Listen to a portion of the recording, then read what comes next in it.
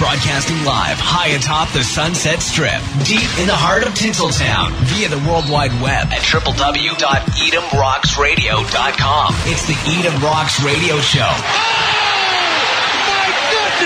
And now, your host, Son Edom. And welcome to another episode of what I like to refer to as From Nonsense to God Sense, as we take a look at some of the issues facing us today, and we look through the lens of a biblical perspective.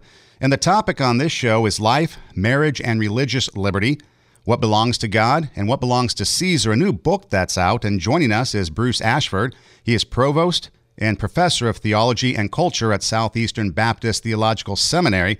And Bruce, thanks for joining us here. Hey, it's great to be on the show. Thanks for having me.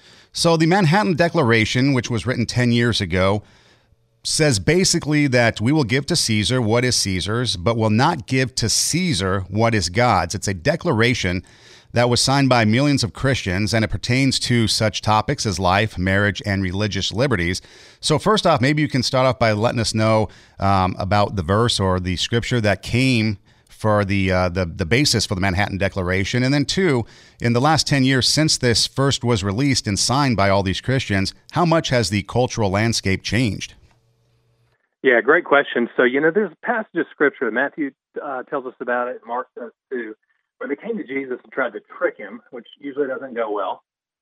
He doesn't get tricked, but they came and they said, listen, here's this coin, it's got Caesar on it.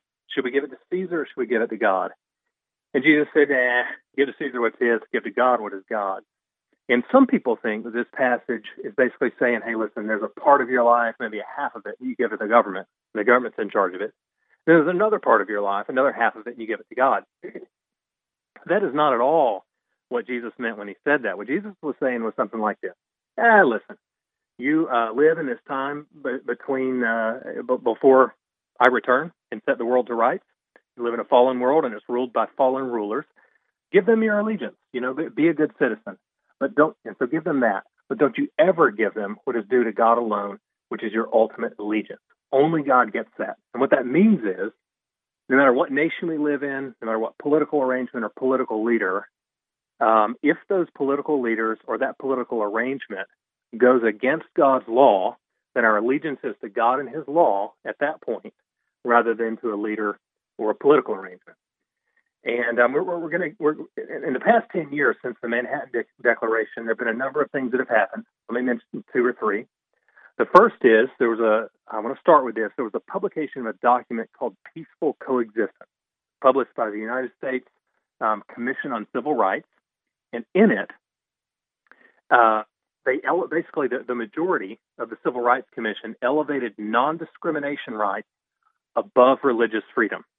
Now, religious freedom is enshrined in the U.S. Constitution, that we're given free exercise of religion. This is viewed as a first freedom.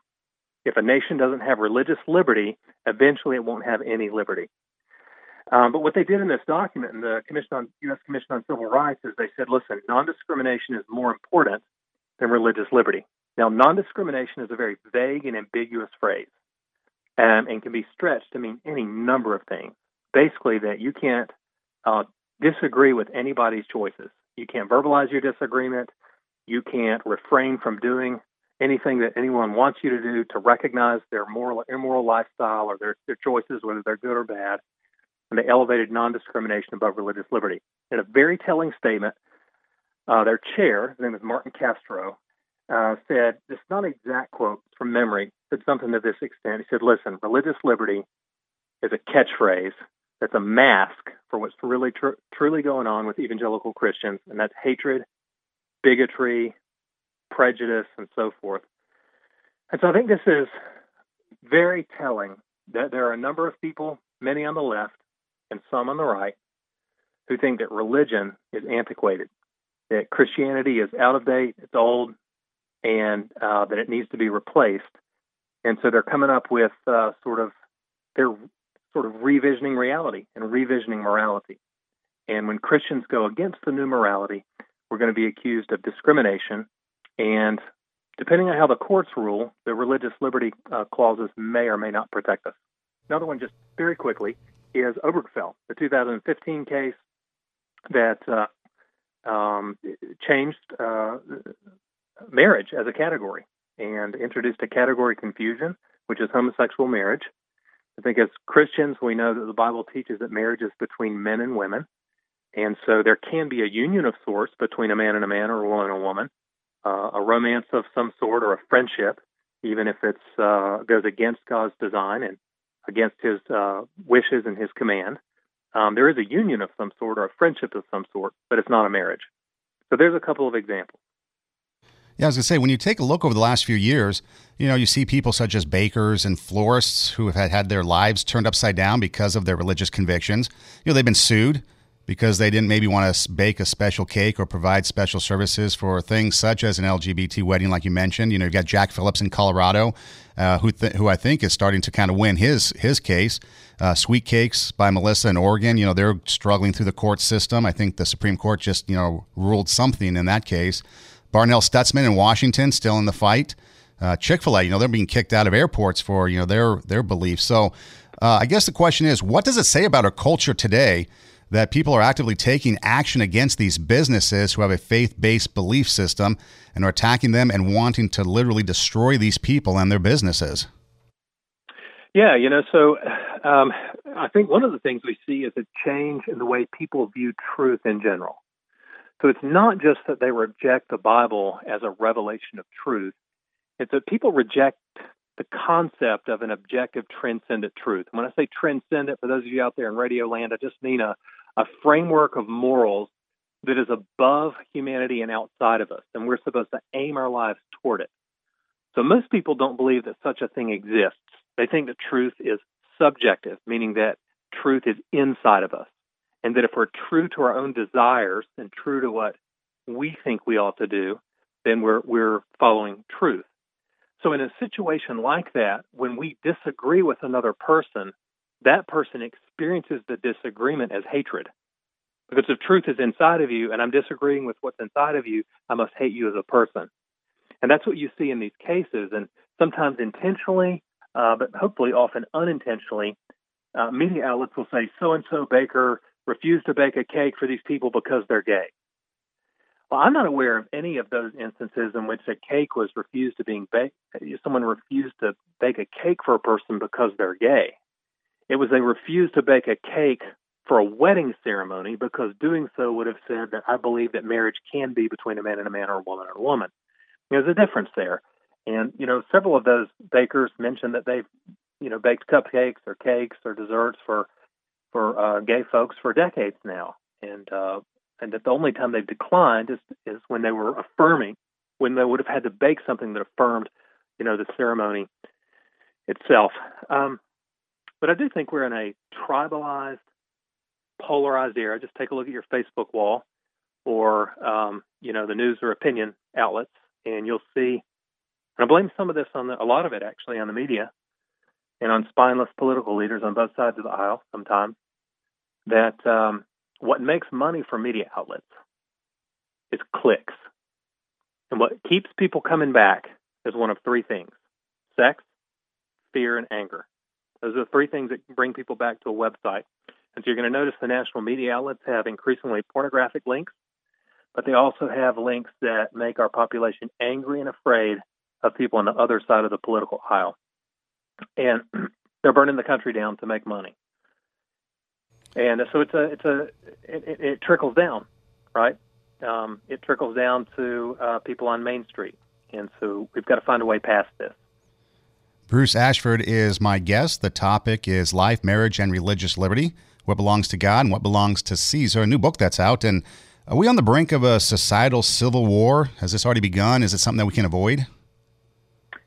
Yeah, that's a good question. I do think we're at a point where there's so much more ideological diversity and cultural diversity in the United States than there was 200 or 300 years ago, that both of the major political parties are having the most difficult time finding unity within their own party, much less being able to reach a hand across the aisle and work with people on the other side of the aisle. So there's a very real worldview divergence right now, and that's real. Are we on the verge of a civil war? It feels like it sometimes. Sometimes I think we wonder, are we going to be able to repair the fabric of our society We're going to be able to regain even a kind of a lowest common denominator of unity. And I don't know. I certainly hope so. I think we can. For readers who are old enough to remember, I'm not old enough to remember, but I've read history books. The 1960s were worse. I think, we had fire bombings, and you had the Weathermen underground groups and militias forming against each other, and we're not quite at that point yet. And so if we're able to recover from the 60s, I hope that we can recover in some way or another right now. And I think here's what's important. It's for Christians to behave as Christians in the public square. And that means, I think, recovering this combination of truth and grace that Christ exhibited. By truth, I mean that the truth content of our statements, our policy stands are based upon biblical, reasoned from, a Christian worldview. But by grace, I mean our disposition should be the disposition of a person who has been humbled by God, has been stopped dead in our tracks by our sin, saved by Christ. And so, therefore, the way we treat other people is even if we're arguing against their point of view, we refuse to lie about them, tell half-truths about them, demonize them, degrade them. That's what our political leaders do, all the way up to the highest office of the land right now. And we as Christians can't do it. We can't take our Christianity and tie it behind our back when we enter the public square. We can make strong arguments and we can be tough, but we can't do it in a way where we break God's moral law and misrepresent Christ. I want to ask you more about truth here in a moment, but first a question for people that might be listening. We're talking with Bruce Ashford. He's the provost and professor of theology and culture at Southeastern Baptist Theological Seminary. Our topic is life, marriage, and religious liberty. We're talking about giving to God what's God, or letting God keep what is his, and then giving to our government or our society what belongs to them without confusing the two. And I guess we're talking a little bit about the religious liberty aspect right now in some of these cases and some of these issues that have come up. And so people might be listening. So when it comes to this religious liberty and people fighting so hard to maintain this freedom that we're able to have so that we can believe a certain way, so that we can worship a certain way, we can conduct business a certain way, why does religious freedom matter to us all? Yeah, so religious freedom, Baptists especially, but in recent years, Catholics and a number of other denominations have recognized that religious liberty is the first freedom. It's the most substantial freedom because what religious liberty says is that a person should be granted the right by the government to have deep convictions and to align their lives with those convictions freely and openly in public without fear of reprisal. And so that means to the greatest extent possible, unless your religion is causing you to kill people or physically hurt them or something like that, we want to let you exercise your religion. And so once that goes, if that freedom caves, everything else is going to go after it. Freedom of speech is a much weaker concept. Freedom of the press is much weaker. They're derivative. And so if religion can be defeated, if citizens can be cowed into sort of publicly hiding their convictions and not aligning their lives with it, none of the other freedoms will stand. And I'll tell you what, those of you out in Radio Land, I'm going to give you a 2-minute picture into something that happened in the world of philosophy a couple hundred years ago and how we're paying for it now. All right? So there was a French philosopher named Auguste Comte, and Auguste Comte tried to start his own religion. He called it religion of humanity, or humanitarian religion. It was a religion without a God. What he said is, listen, let's all just love each other and have compassion on each other, but let's just recognize there is no such thing as a God, and let's work against these institutions that cause evil and war. And he singled out 2 institutions, religious institutions and the nation state. And I think what we're seeing right now on the left and sometimes on the right in elite circles is this desire to live in a borderless and religionless world. And it's Auguste Comte's world, where we have humanitarian intentions. We intend to do nice things for people, but we want to do it without religion and without borders. And it's not going to turn out well. God's best intentions for humanity is for us to be shaped by religion, and most especially by religion of Christianity, God revealing himself in Christ. And then also God creates us to live in specific locations. We're not citizens of the globe. so much as we are citizens of towns and cities and of states and of a particular nation. And we're supposed to live within the frameworks of that, or within the framework of that, to work out our Christianity. You mentioned truth moments ago, and you're talking about church, talking about religion. So then what does it say about the church when you have pastors and denominations promoting and supporting things such as non-biblical marriage? Yeah, beginning with a guy named Friedrich Schleiermacher, a theologian a couple hundred years ago in Germany, there's been a strong impulse to sort of reshape Christianity, to take traditional doctrines of Christianity and sort of throw them in the dustbin of history. And there's a number of religious leaders and political leaders, a number of denominations and churches who have done exactly that. But when you do that, you end up, first of all, it goes against God's intentions. It goes against His word to do that. And so in principle, it's wrong, but in the end, it's ridiculous, because then churches end up looking just like their cultural context. So it's just kind of silly. Why would you even want to be a part of a religion that changed itself every time the Hollywood celebrity culture in America changed itself?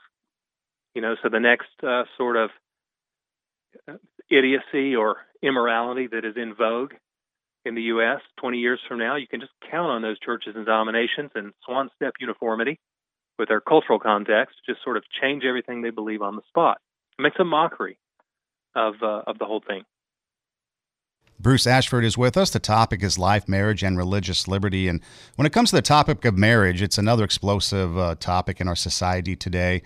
I think most people would agree that it's a religious entity. Christians say it's founded in biblical Christian doctrine, that God created marriage.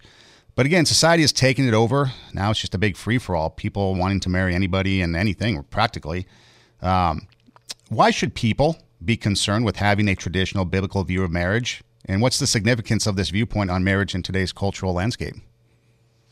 Yeah, so let me give I'm break my answer into two parts. The first part is the doctrine of creation, that the Bible teaches that God created the world and that He instituted that the very first institution in the world was marriage. That God created man and woman and created them for one another. That's marriage. And that God said that this union between a man and woman somehow imaged Him, was an image of who God is. So God built marriage between a man and a woman into the creational order. It's the first institution to appear in the Bible and in history. It is the most basic unit of any society and always has been historically. Its health, the health of marriages within a society, are the surest indicator for how healthy the society itself is going to be. And so if you wanted to harm a society, the very best way to do it would be to attack the family and the church, these two foundational units of society. So that's the doctrine of creation. This is God made marriage to be between a man and a woman before sin ever happened, before Christ ever had to come. This was woven into the nature of the universe. The second thing we would mention is in the New Testament, we're told that marriage is supposed to be a picture of Christ in the church. And so anytime something is intended to point people to God and Christ, we don't want to distort that institution by making it into our own image, by doing with it whatever we please. That said, here's the deal. Christians are people who are same-sex attracted, and some of whom, or many of whom, act on that same-sex attraction to live as homosexuals, and some of them in a marriage. These are people created in the image and likeness of God. They deserve our respect as human beings, created in the image and likeness of God. They deserve our love. The Bible says to love your neighbor as yourself. And we've got to find ways of doing that, of respecting them and loving them, while at the same time loving them enough to tell them the truth about what the Bible says, about God's best intention for them to flourish as human beings. And God's best intentions, as the Bible makes clear, does not involve homosexual marriage. So with half the marriages ending up in a split, and churches and religious leaders promoting and supporting non-biblical marriage, what can Christians do to stand up for biblical marriage, and why should this matter?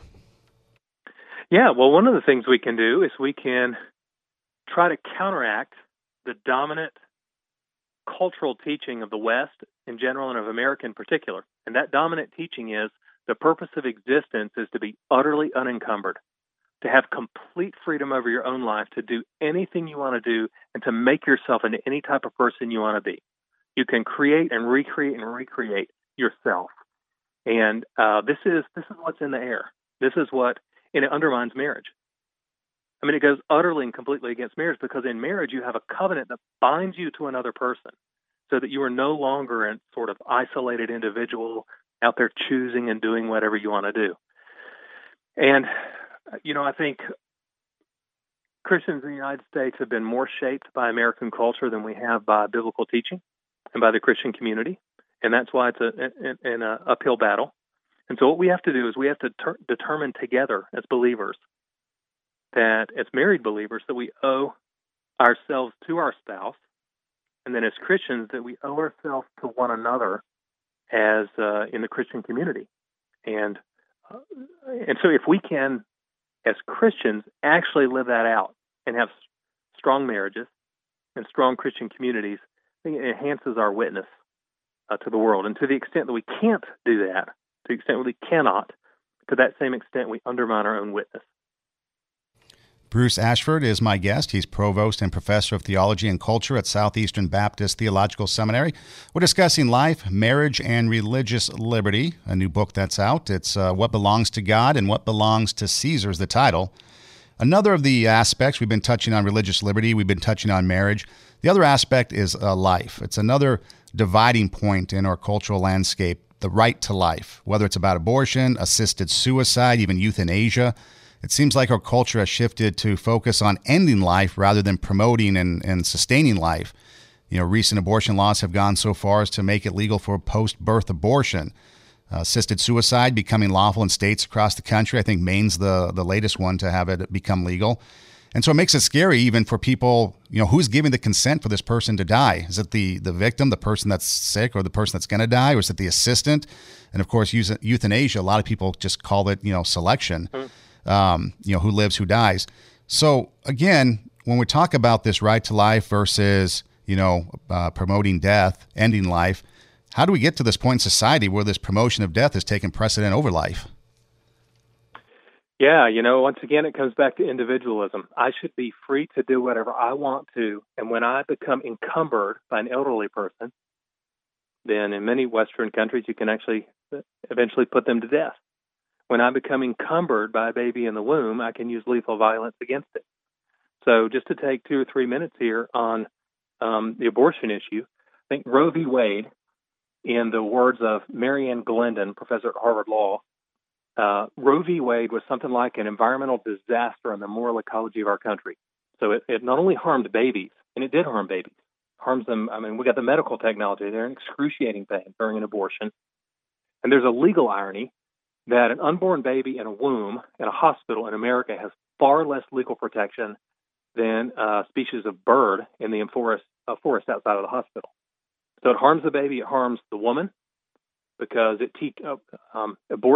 legalized abortion teaches men that they don't have to be sexually responsible, that they don't have to take care of a baby, they can just be in it for what. And so it harms the woman. It harms the family, because it teaches a family if you encounter a problem big enough, you can use lethal violence to solve it. It harms law-governed democracy, because one of the greatest ironies in American history, just after the Civil Rights Movement, when America had kind of said, you can't take an entire class of people, black folks, and tell them that they don't get justice and equality. Just after that happened, a few black-gowned Ivy League lawyers in Roe v. Wade said, as a matter of fact, there is an entire group of humans, unborn ones, who don't deserve justice and equality. And so, the Roe v. Wade was like an environmental disaster on the moral ecology of our nation. It numbed our collective consciences, eroded our moral foundations, taught us to go against our most basic moral intuition, which is to protect the weakest and most vulnerable among us. And we have got to find a way as a Christian community. And this is an area where we've actually made progress over the last 30 to 40 years. The culture is moving in our direction, very slowly, but it's moving in our direction. We've got to find a way to make sure that every unborn being, every baby, is protected in law and welcomed in life. And if it can't be welcomed in life by the biological parents, then we can find a way for it to be welcomed in life by adoptive parents. When we talk about these issues, religious liberty, marriage, life, you see extremes on both sides of the issue. There really doesn't seem to be a whole lot of common ground. Seems like these topics just, evoke such strong emotions that people can't even sit down and talk about these matters. You mentioned, Facebook a little bit ago, and, there's been many people that I know have split up on Facebook because of issues and things that have been posted and stuff like that. So it's really kind of becoming has become a serious matter in some, people's lives. But as we can begin to move forward, kind of get beyond these things. You're in academics and theology at the Southeastern Baptist Theological Seminary. I'm in academics out here where I'm at. What can be done to start a civil dialogue about these issues so that we can begin not only to heal a nation, but maybe move towards creating solutions that are best for all of the lives involved? And that's a huge question you just asked, and I'll give it my best shot in a short amount of time. I think one of the things we're going to have to do is to start at the local level, not the national. National stuff is beyond our control. I mean, I was a regular contributor for Fox News and for Heritage Foundation for a while. And even at powerful outlets like that, I have very little ability to influence. But at the local level, we all have the ability to influence. So that means in our Facebook exchanges, in our coffee shop conversations, we've got to find a way of mending relations, reaching out across the aisle, and even when we disagree, doing so with respect and even love for the other human being. We need to realize that circumambient imbecility, just the idiocy we see on the news and opinion networks, is just that. It's the news networks finding the worst examples they can from either side of the aisle and putting those on full display. But the people we talk to on the local level are probably not going to behave like those people we see on TV. And so we want to start at the local level. We have to remind ourselves that when we're talking about these contentious issues, to be very, very careful with how we communicate. God knows, do not take the cue from the president or the congressman, or from most of them. And don't take a cue from the political and opinion hosts. That's awful. Let's take our cues from Christ, which means that we can argue with strength. We can take a position of the moral high ground, and we can do so while not behaving like a juvenile delinquent, which is how most of the commentators on TV behave and many of our politicians behave, which is this combination of truth and grace. Truth without grace makes us political bullies and jerks. Grace without truth makes us political wimps and non-entities. Yeah, I like that truth and grace combination. That really kind of puts it right front and center for people to really grab on. Two words that you can remember that hopefully can influence you as you move forward. Bruce Ashford, the guest. We started the conversation. The topic is life, marriage, and religious liberty, what belongs to God and what belongs to Caesar. And Bruce, we started the conversation with this idea of we're going to give to God what belongs to him. We're going to give to Caesar what belongs to Caesar. But it seems like more and more things are becoming in the Caesar column than the God column these days. How can we restore balance either with just ourselves or with the nation? How can we restore this balance and give back to God what rightfully belongs to him and respectfully give to Caesar what belongs to Caesar? And what steps can we take? Where should we start? Yeah, these are the big questions. And I really appreciate you having me on the show to try to answer them. And just my kind of summarizing thoughts on this would be, listen, the Bible is made up of 66 books, numerous authors, multiple genres, but it comes together to form one story. One true story of the whole world. That's what the Bible gives us, is the true story of the whole world. And what we need to do is to soak ourselves in that narrative and to know it inside and out, and then to live it out, to place our lives within that narrative and try to live in conformity with it, both in private and in public. And to do so in public, even when it's difficult, even when the people who come against us lie about us, tell partial truths, mock us, degrade us, for us to not respond in kind. It's a very difficult discipline. Do we have a minute for me to delve into that? Absolutely. Yeah, so, I did an experiment on my Facebook author page over the past few years. Whenever I would publish an article, I did opinion columns for Fox News pretty regularly, and then I did some for Heritage Foundation, a few other organizations, and I would link to them on my author page, and I would get anywhere from a couple dozen to a couple hundred comments. Out of the comments, usually about 80 to 90% were mockery and insults, and every once in a while a threat. And what I decided to do, because there were people, watching my author pages, I decided to go in there and interact with some of these folks who were mocking and insulting. And what I would do is I would reply to one of their comments, and I would start with something like, listen, thank you for commenting. I know that we share a similar concern about the direction of our country and about, whatever the topic was. But I think a solution is different. Here's why I differ from you on this. And then after I'd said that, I would say, listen, thanks again for commenting. I hope you have a good day. And about 50% of the time, a person who had been just a mocker and an insulter actually came back with a humane response, and we had a little bit of a positive conversation. And while I don't recommend Facebook or any social media outlets as a primary place to have conversation, it just goes to show that if you'll reach out and do the right thing, say the right thing in the right way, sometimes you're going to get a good response. And surprisingly, you might often get a good response. You may not, and probably won't persuade the person on the spot, but you build a friend with whom you can continue to converse in the future. So let's take the Bible's narrative, let's know it, soak ourselves in it, and then let's live it out faithfully during the day. Bruce Ashford, my guest, Provost and Professor of Theology and Culture at Southeastern Baptist Theological Seminary. Our topic today was life, marriage, and religious liberty, what belongs to God and what belongs to Caesar. A new book out. You can probably find it at all the usual book stops along the way. Hey, Bruce, thanks so much for joining us and talking about these tough issues that are facing people today in this world. And best of luck with the book and everything you got going on, and maybe we can do this again down the road sometime. Great. It's been a lot of fun. Thanks for having me on the show. Bruce Ashford, our guest. Hey, thanks for listening. We appreciate your time with us. And until next time, God bless.